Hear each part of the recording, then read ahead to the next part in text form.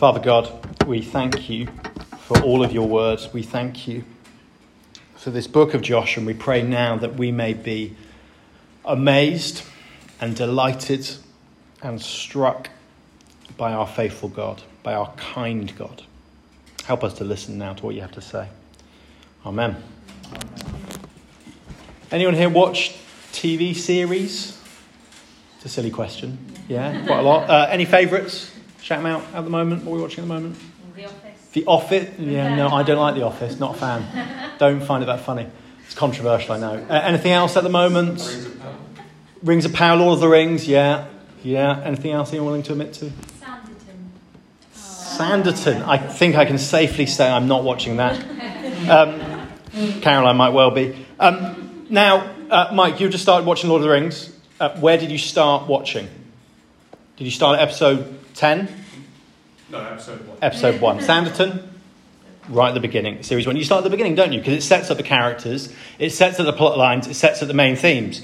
But as Dan reminded us last week here in Joshua, it's a little bit like we're starting in the middle of season 3 of a series. Stuff has happened. The main plot points have been established. The characters are in play. So let me just give you a brief overview if you weren't there last week. We've seen a God in the Bible who makes promises. A promise to Abraham he first made to of a people who would have a land to live in where they could experience God's blessing. But that didn't go to plan. We've just sung about it a little bit. The people ended up in slavery in Egypt. They eventually escaped, having seen God's awesome power over Pharaoh demonstrated through their leader Moses. This culminates in what's called the Passover, the protection of Israel's firstborn by the blood of the lamb on the doorposts. Then the crossing of the Red Sea. Before them, more wandering in the wilderness due to their disobedience. Disobedience sparked by a report from 12 spies. The people with Moses, they were standing on the edge of a land that God had promised them. And God told Moses and 12 spies to spy out the land, so they did. 10 of the 12 spies report back, not confident that they could take it, not confident in God's promises to them. That sparked a rebellion of the people, more disobedience, more wandering, and Moses, due to his unfaithfulness, was banished from entering the promised land. And we see right at the start, Joshua 1 verse 1, as Dan reminded us, a lot of Bible books start with the death of a leader and a transition of power, reminding us once again, it is God who is faithful, even in the midst of transition. After the death of Moses, the servant of the Lord said to Joshua, son of Nun, Moses' assistant, go into the land. He's handed over to Joshua. And Joshua now stands on the edge of the promised land. And again, we've just seen here in our story, the start of verse 2, he sends spies. He says, go, look over the land, especially Jericho. So they went and entered the house of a prostitute named Rahab and stayed there. He just sends 2 spies this time, maybe to prevent what happened last time from happening. 2 trusted spies to go and check out the land, to specifically check out this key strategic military compound. Jericho, a key strategic military compound. It's on the main road on the way into Canaan, the land they're going to take. And where do they go in that town? Well, if you've seen Lord of the Rings, if you've seen Star Wars, then you know that all military towns and cities have taverns and inns, which can also then house brothels. Now, this seems to be what happens. The spies go to Jericho and they head to the tavern. They head to the inn run by this lady called Rahab. It's quite a sensible place to go if you're a spy, a perfect place to listen in, to eavesdrop. I just watched the start of Lord of the Rings, Fellowship of the Ring, Aragorn. If you remember it, if you know it, he's sitting in the corner listening and eavesdropping. It's a good place to go if you're a spy to eavesdrop. But these spies are rubbish, it seems. It seems they're pretty poor because verse 2 continues. The king of Jericho was told about the spies. Look, some of the Israelites have come here tonight to spy out the land. So the spies aren't great. They're pretty poor at what they did. The king of Jericho finds out straight away. And then verse 3 continues with the story then. The king of Jericho is obviously disturbed by this. And he sends a message to Rahab. Rahab, bring out the men who came to you and entered your house, because they have come to spy out the whole land. And Rahab now, this book is called Joshua, but here in chapter 2 we're going to look and zoom in on Rahab, becomes a key player in this story. She says this to the men who came to her door. She says, yes, these men came to me, but I did not know where they'd come from. At dusk, when it was time to close the city gate, they left. I don't know which way they went. Go after them quickly. You might catch up with them. That's what she tells them. But then we get told what actually happened. It says, but Rahab had taken them up to the roof and hidden them under the stalks of flax she'd laid out. So the men set out in pursuit of the spies on the road that leads to the fords of the Jordan. And as soon as the pursuers had gone out, the gate was shut. It's a decent story, isn't it? You can imagine it on film. It's been on film. We want to find out now what happens. What happens to these spies? If Mike hadn't read it, we wouldn't know. What happens to these spies? We've seen what Rahab did. We've seen what she said. And if you're like me, I want to go, right, tell me more about the spies. Tell me more about the spies. But Joshua doesn't do that. The author of Joshua, doesn't do that. And in doing so, he points to the key part we're meant to be reading today. We have, it's quite typical in these books of the Bible, in sort of Hebrew Bible, a sort of sandwich structure. So you've got sort of the lettuce on the out, or the bread on the outside, then the lettuce, and the meat right in the middle. And he's saying right in the middle here, this is what really matters. He's telling us with this tension in the story, where we want to know what finds out next. He's saying, don't worry about whether these spies will escape or not. I have something far more important to tell you here. What Rahab is about to say is of mighty importance, so listen up. As I said, it's a typical writing structure, a sandwich with the meat in the middle. And verses 8 to 14 are our meat in the middle. So let's zoom in on Rahab. We're going to see three things from Rahab, this main character in the story. We're going to see that Rahab recognized the faithful God. And we're going to ask, will we? We're going to see that Rahab acted on her faith in obedience. And we're going to ask, will we? And we're going to see Rahab experience the amazing kindness of God and ask if we have. So firstly, Rahab recognizes the faithful God. Will we? Let's read those key verses then. Read from chapter 8. If you've got your Bibles, please do keep them open. Please do look down with me. Read the story along with me. Verse 8. Before the spies lay down for the night, she went up on the roof and said to them, I know that the Lord has given you this land, and that a great fear of you has fallen on us, so that all who live in this country are melting in fear because of you. We have heard how the Lord dried up the water of the Red Sea for you when you came out of Egypt, and what you did to Sihon and Og, the two kings of the Amorites east of the Jordan, whom you completely destroyed. When we heard of it, our hearts melted in fear, and everyone's courage failed because of you. For the Lord your God is God in heaven above and on the earth below. Now then, please swear to me by the Lord that you will show kindness to my family, because I have shown kindness to you. Give me a sure sign that you will spare the lives of my father and mother, my brothers and sisters, and all who belong to them, that you will save us from death. This is why the author wants us to zoom in on these verses. The first thing Rahab does is she declares who the Lord is. She recognizes the might of the Lord, the might of Yahweh. We can only speculate about how she heard these things. She's a pagan woman living in an entirely un-Jewish land. But the stories must have travelled. If she was in this tavern, this place where the travellers would stop, it's likely she heard stories which carried across the land. This woman's from a place which worshipped many gods. It would have heard now of the acts of the one true God. She's heard these acts and she seems convinced. She's heard of the parting of the Red Sea, of the destruction of these two cities. And the basis of her faith of what she does next, was the mighty acts of God. And it's quite a normal way to come to faith. I don't know if you do trust in Jesus today, what you say your story was. Biblical faith is always based on some knowledge, some data, some evidence. As I said, we have to speculate about how Rahab heard. We're thousands of miles though, and thousands of years from the actions. And yet, amazingly, many of us here in this room today would say we know of God's amazing acts and deeds. We know they're true. We trust in them. That in itself is pretty persuasive, that something incredible happened thousands of years ago. And we sit here in a room in Bicester, thousands of miles away, thousands of years later. I don't know about for you, but for me, as for Rahab, a key piece of data and evidence has always been the resurrection of Jesus. I've looked closely at the evidence, at the explanations, and the one which makes most credible sense is that Jesus died, was buried, rose again, and is alive now and reigns. Faith based on evidence, based on history. It's a relatively normal way of coming to faith. Faith is not just a sort of a warm, cozy feeling about God. It grows out of hearing what God has done for his people. It grows out of hearing and reading stories in the Bible, and then also in our own lives as we share stories of what God has done and continues to do. So, not the main challenge we're going to see in this passage, but one we have to ask the question of is how do we keep reminding ourselves of what God has done? How do we build our faith? Well, if you were there last week on a day where, like Dan said, and I'd encourage you to look back on Joshua 1, one way, a key way we're given is through looking and meditating on the Bible. A book all about God, which tells us what he's like, what he's done in history, what he continues to do. And then also, and this is a challenge for me, as we speak openly and honestly to each other about what God is doing in our lives, we'll be encouraged as well. We share testimony not just about what God did when he saved us, if we put our trust in him, but how he continues to act. Stories of his continued faithfulness, of his goodness and his kindness. So there's a challenge there of how do we keep doing that. But we saw, didn't we, where these stories led Rahab to a faith, and we'll see her act on that in a minute, they understandably led a lot of other people to fear. For Rahab, it didn't stop with fear. But for many others, we see that there in the verses that they did. They led to a great fear has fallen on us because of the acts of God. The miracles which convinced Rahab that Israel's God was the God in heavens above and on earth beneath led her to life. But for many of her neighbours, as we'll see in a few chapters' time, they led to death. Because it's worth saying there's no neutral responses to God.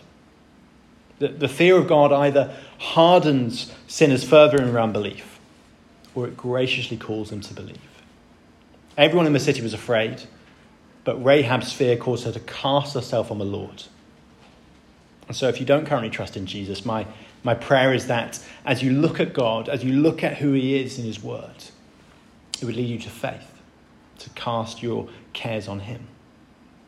Verse 11 shows us her faith. She declares, Yahweh, your God is God in heaven above and on earth below. A pagan Canaanite prostitute was here making an Israelite declaration about God. She says in a world which had many gods that this is the one true God who these spies worshipped and served. So having declared who God is, verse 12 and 13 shows her throw herself on God's mercy. She says, please swear to me by the Lord that you'll show kindness to my family because I've shown kindness to you.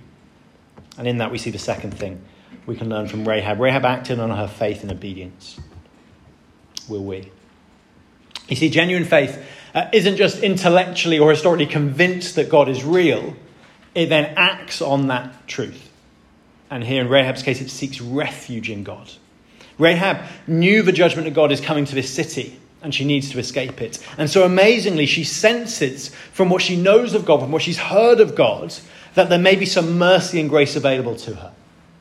And she simply asks for it. Read down with me in verse 12 and on.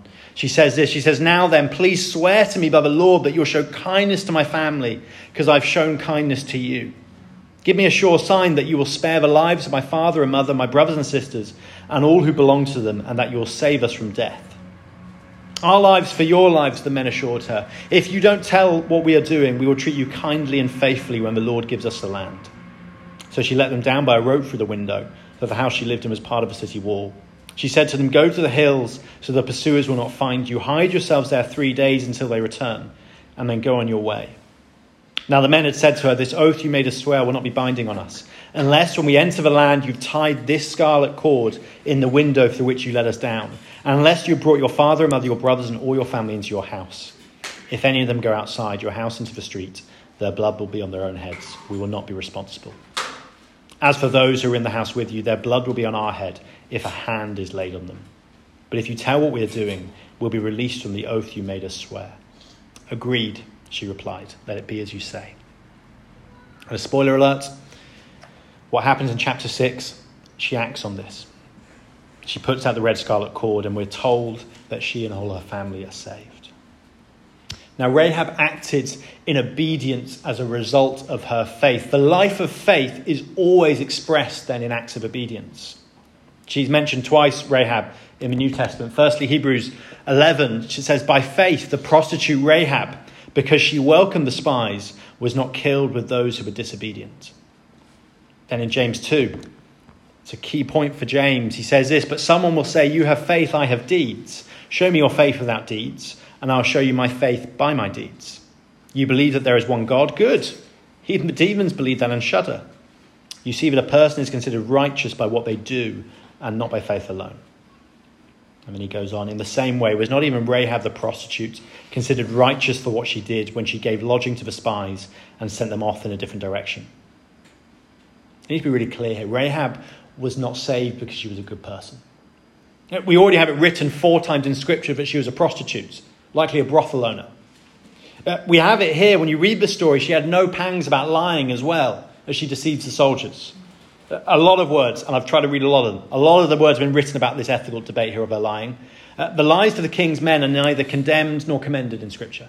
The story does not teach us that lying is justifiable in some situations, or at the end justifies the means. Rahab was caught in a moral choice in which both options required sin.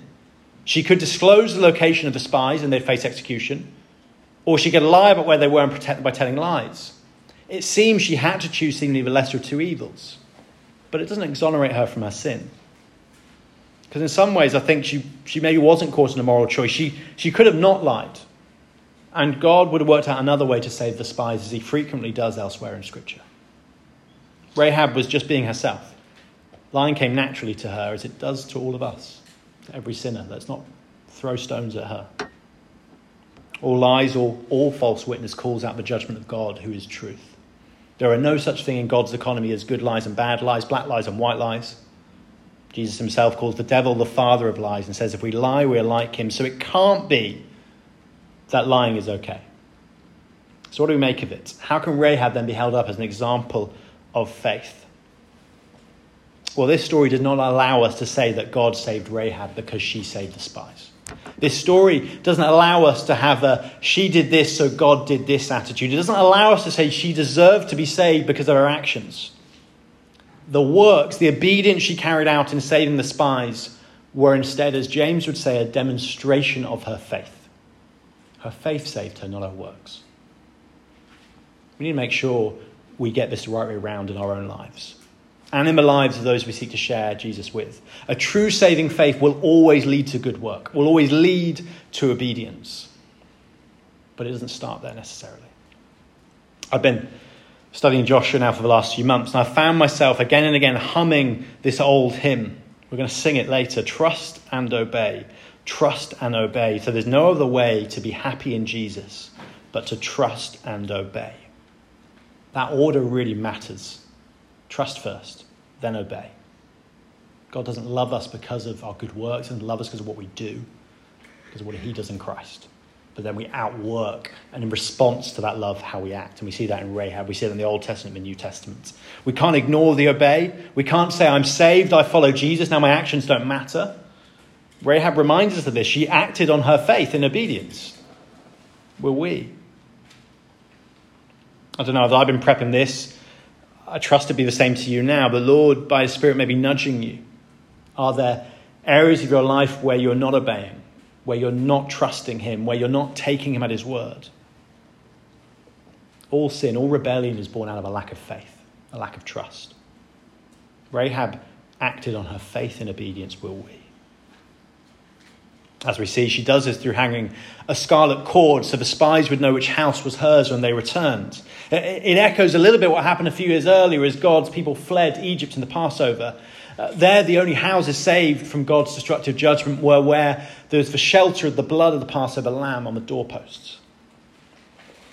There was no special power in the blood on the doorposts, but it was an act of faith. There's no special power in the scarlet cord, but it was an act of faith. It demonstrated faith in God's saving power. She trusts God, and then she obeys. Her inner faith leads to external action. To Rahab, it may have seemed a little bit bizarre to tie this red cord in her window, but she did it. And it symbolized her faith in and obedience to God, to Israel's God. For us, for the Christian believer today, the same mercy which is seen in the cross as our Passover lamb, under whose blood we shelter and find mercy from God's righteous wrath. We're protected in the same way. I'm looking forward in a minute to remembering together that as we share communion. Again, signs of what God has done. No power in and of themselves in the bread and wine, but signs and reminders of what our faithful God has done through Jesus. Rahab recognized the faithful God. Will we? She acted on her faith and obedience. Will we? And finally, she experienced the amazing kindness of God. Have we? Now, we're going to be in Joshua now for 10 weeks. And it would be fair enough to ask, as you get to the end of Joshua, why did this author include the story of Rahab?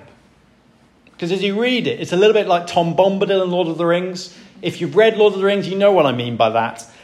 He serves no purpose to the actual movement of the story. It's a waste of 200 pages, really. Ewan's nodding his head. It's a good story, but it serves no purpose. Rahab here serves no purpose to the movement of the story. The Israelites are going to take Jericho and enter the promised land. And we know how they do that if you know the story. This focus on this random pagan prostitute seems odd to have been included. So why is it here? Because it shows us that God in his amazing kindness can save anyone, even a pagan prostitute from a godless country, even you, even me. So some commentators have said, and I think I agree with them, the only real purpose for God sending the spies was to save Rahab. It's really a rescue mission. Considering how God is going to amazingly conquer Jericho, considering how useless these spies seem to be, was it not God in his providence acting to save this faithful woman before her city was destroyed? It's incredible here. This rescue party of God to save this pagan prostitute. And what is more extraordinary? She's part of Jesus' family tree. We see that in Matthew's genealogy. She ends up marrying a Jew who becomes part of Jesus' lineage. Jesus had the blood of a prostitute in his veins. The members of Jesus' family tree point to the kind of people Jesus came for. And that's offensive to us. And it's probably not what most people expect from church. Maybe if you're looking in today, it's not what you expect. You see, this church, the church, is for people like Rahab. Brothel running, lying, working out her faith and acting on it, Rahab. The church is not for respectable middle-class people who know it all or look like they do. It's not just for them. Who should be in this church but sinners? You see, her past did not matter to God when he chose to save her, and so it shouldn't matter for us. Jesus is for you, friends, whether you've come from, whatever you've come from, whatever you've done. Friends, do you bear the weight of a dark and shameful past? Do your former sins taunt you with the lie that surely you must be a second-class citizen in the kingdom of God? Are you hesitant to share your testimony or use your gifts to encourage and build up a church? Because the magnificence of the gospel is that we were all wretched sinners and we were all saved by God's amazing grace. We were all like Rahab, and in sending Christ, he sent a rescue party to redeem us from sin and judgment, just like he did for Rahab. Rahab didn't really have much going for her. Didn't have much to kind of bring to the table. As we look at our own lives, neither do we. Spent much of the last week, haven't we? You haven't been able to escape it, thinking about the monarchy. And whenever you think about it, there's a bit of similarity here. For the royal family, their status is something given to them, not earned. King Charles has done nothing which makes him deserve to be the king. Christians, we have something very similar to Charles in this regard. It should smack us as unfair that we can be counted as royalty before Jesus, because we know we've done nothing to deserve it. A Christian is someone whose greatest accomplishment is something they did not do. A Christian is someone whose greatest accomplishment is something they did not do.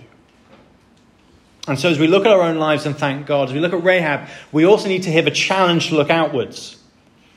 No one is too far away to be saved. No one is too far gone for God. We need to work hard at getting past first impressions. I know I do. At writing people off as too unlikely to come to faith. I doubt a brothel owner would be top of our list of likely followers of Jesus. We need to be open to the possibility that people have not arrived at the end of their spiritual journeys. That no one is beyond recovery.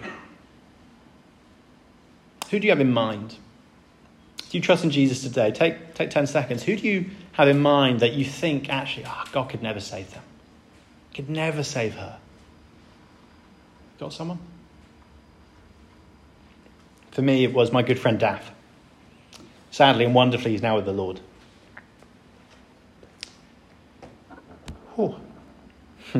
At my end of season hockey dinner, my third year at uni, he vomited all over my shoes as I carried him to a taxi. It was disgusting. Never in my mind was Daff coming to trust in Jesus. By the end of my fourth year, miraculously God had saved him. The laddest of lads, the drunkest of the hockey lads, turned to trust in Jesus. Did he deserve it? No.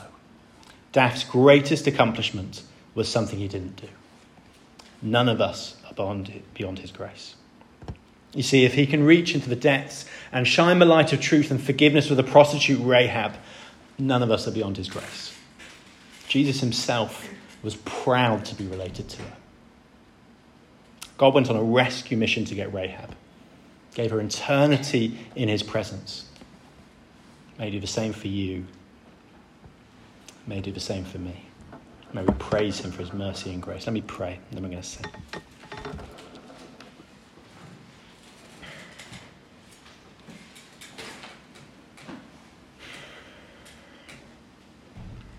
Our Father God, you are so outrageously kind.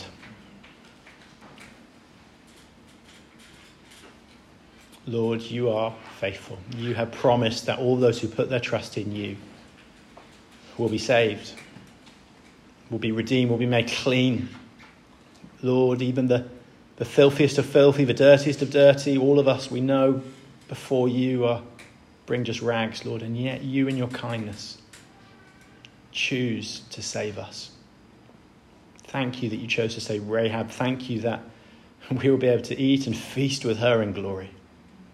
Lord, we pray that many of those in our minds who are just named, who we go, I'm not sure, Lord, that they would be with us in glory, for your glory alone. Father, you're a kind God. Well, we needed to hear that today. Preach that to us afresh. Amen. We're going to sing Trust and Obey. The tune's the same. The words are slightly different. Wonderful words of God's grace and his gospel. Let's stand and sing together.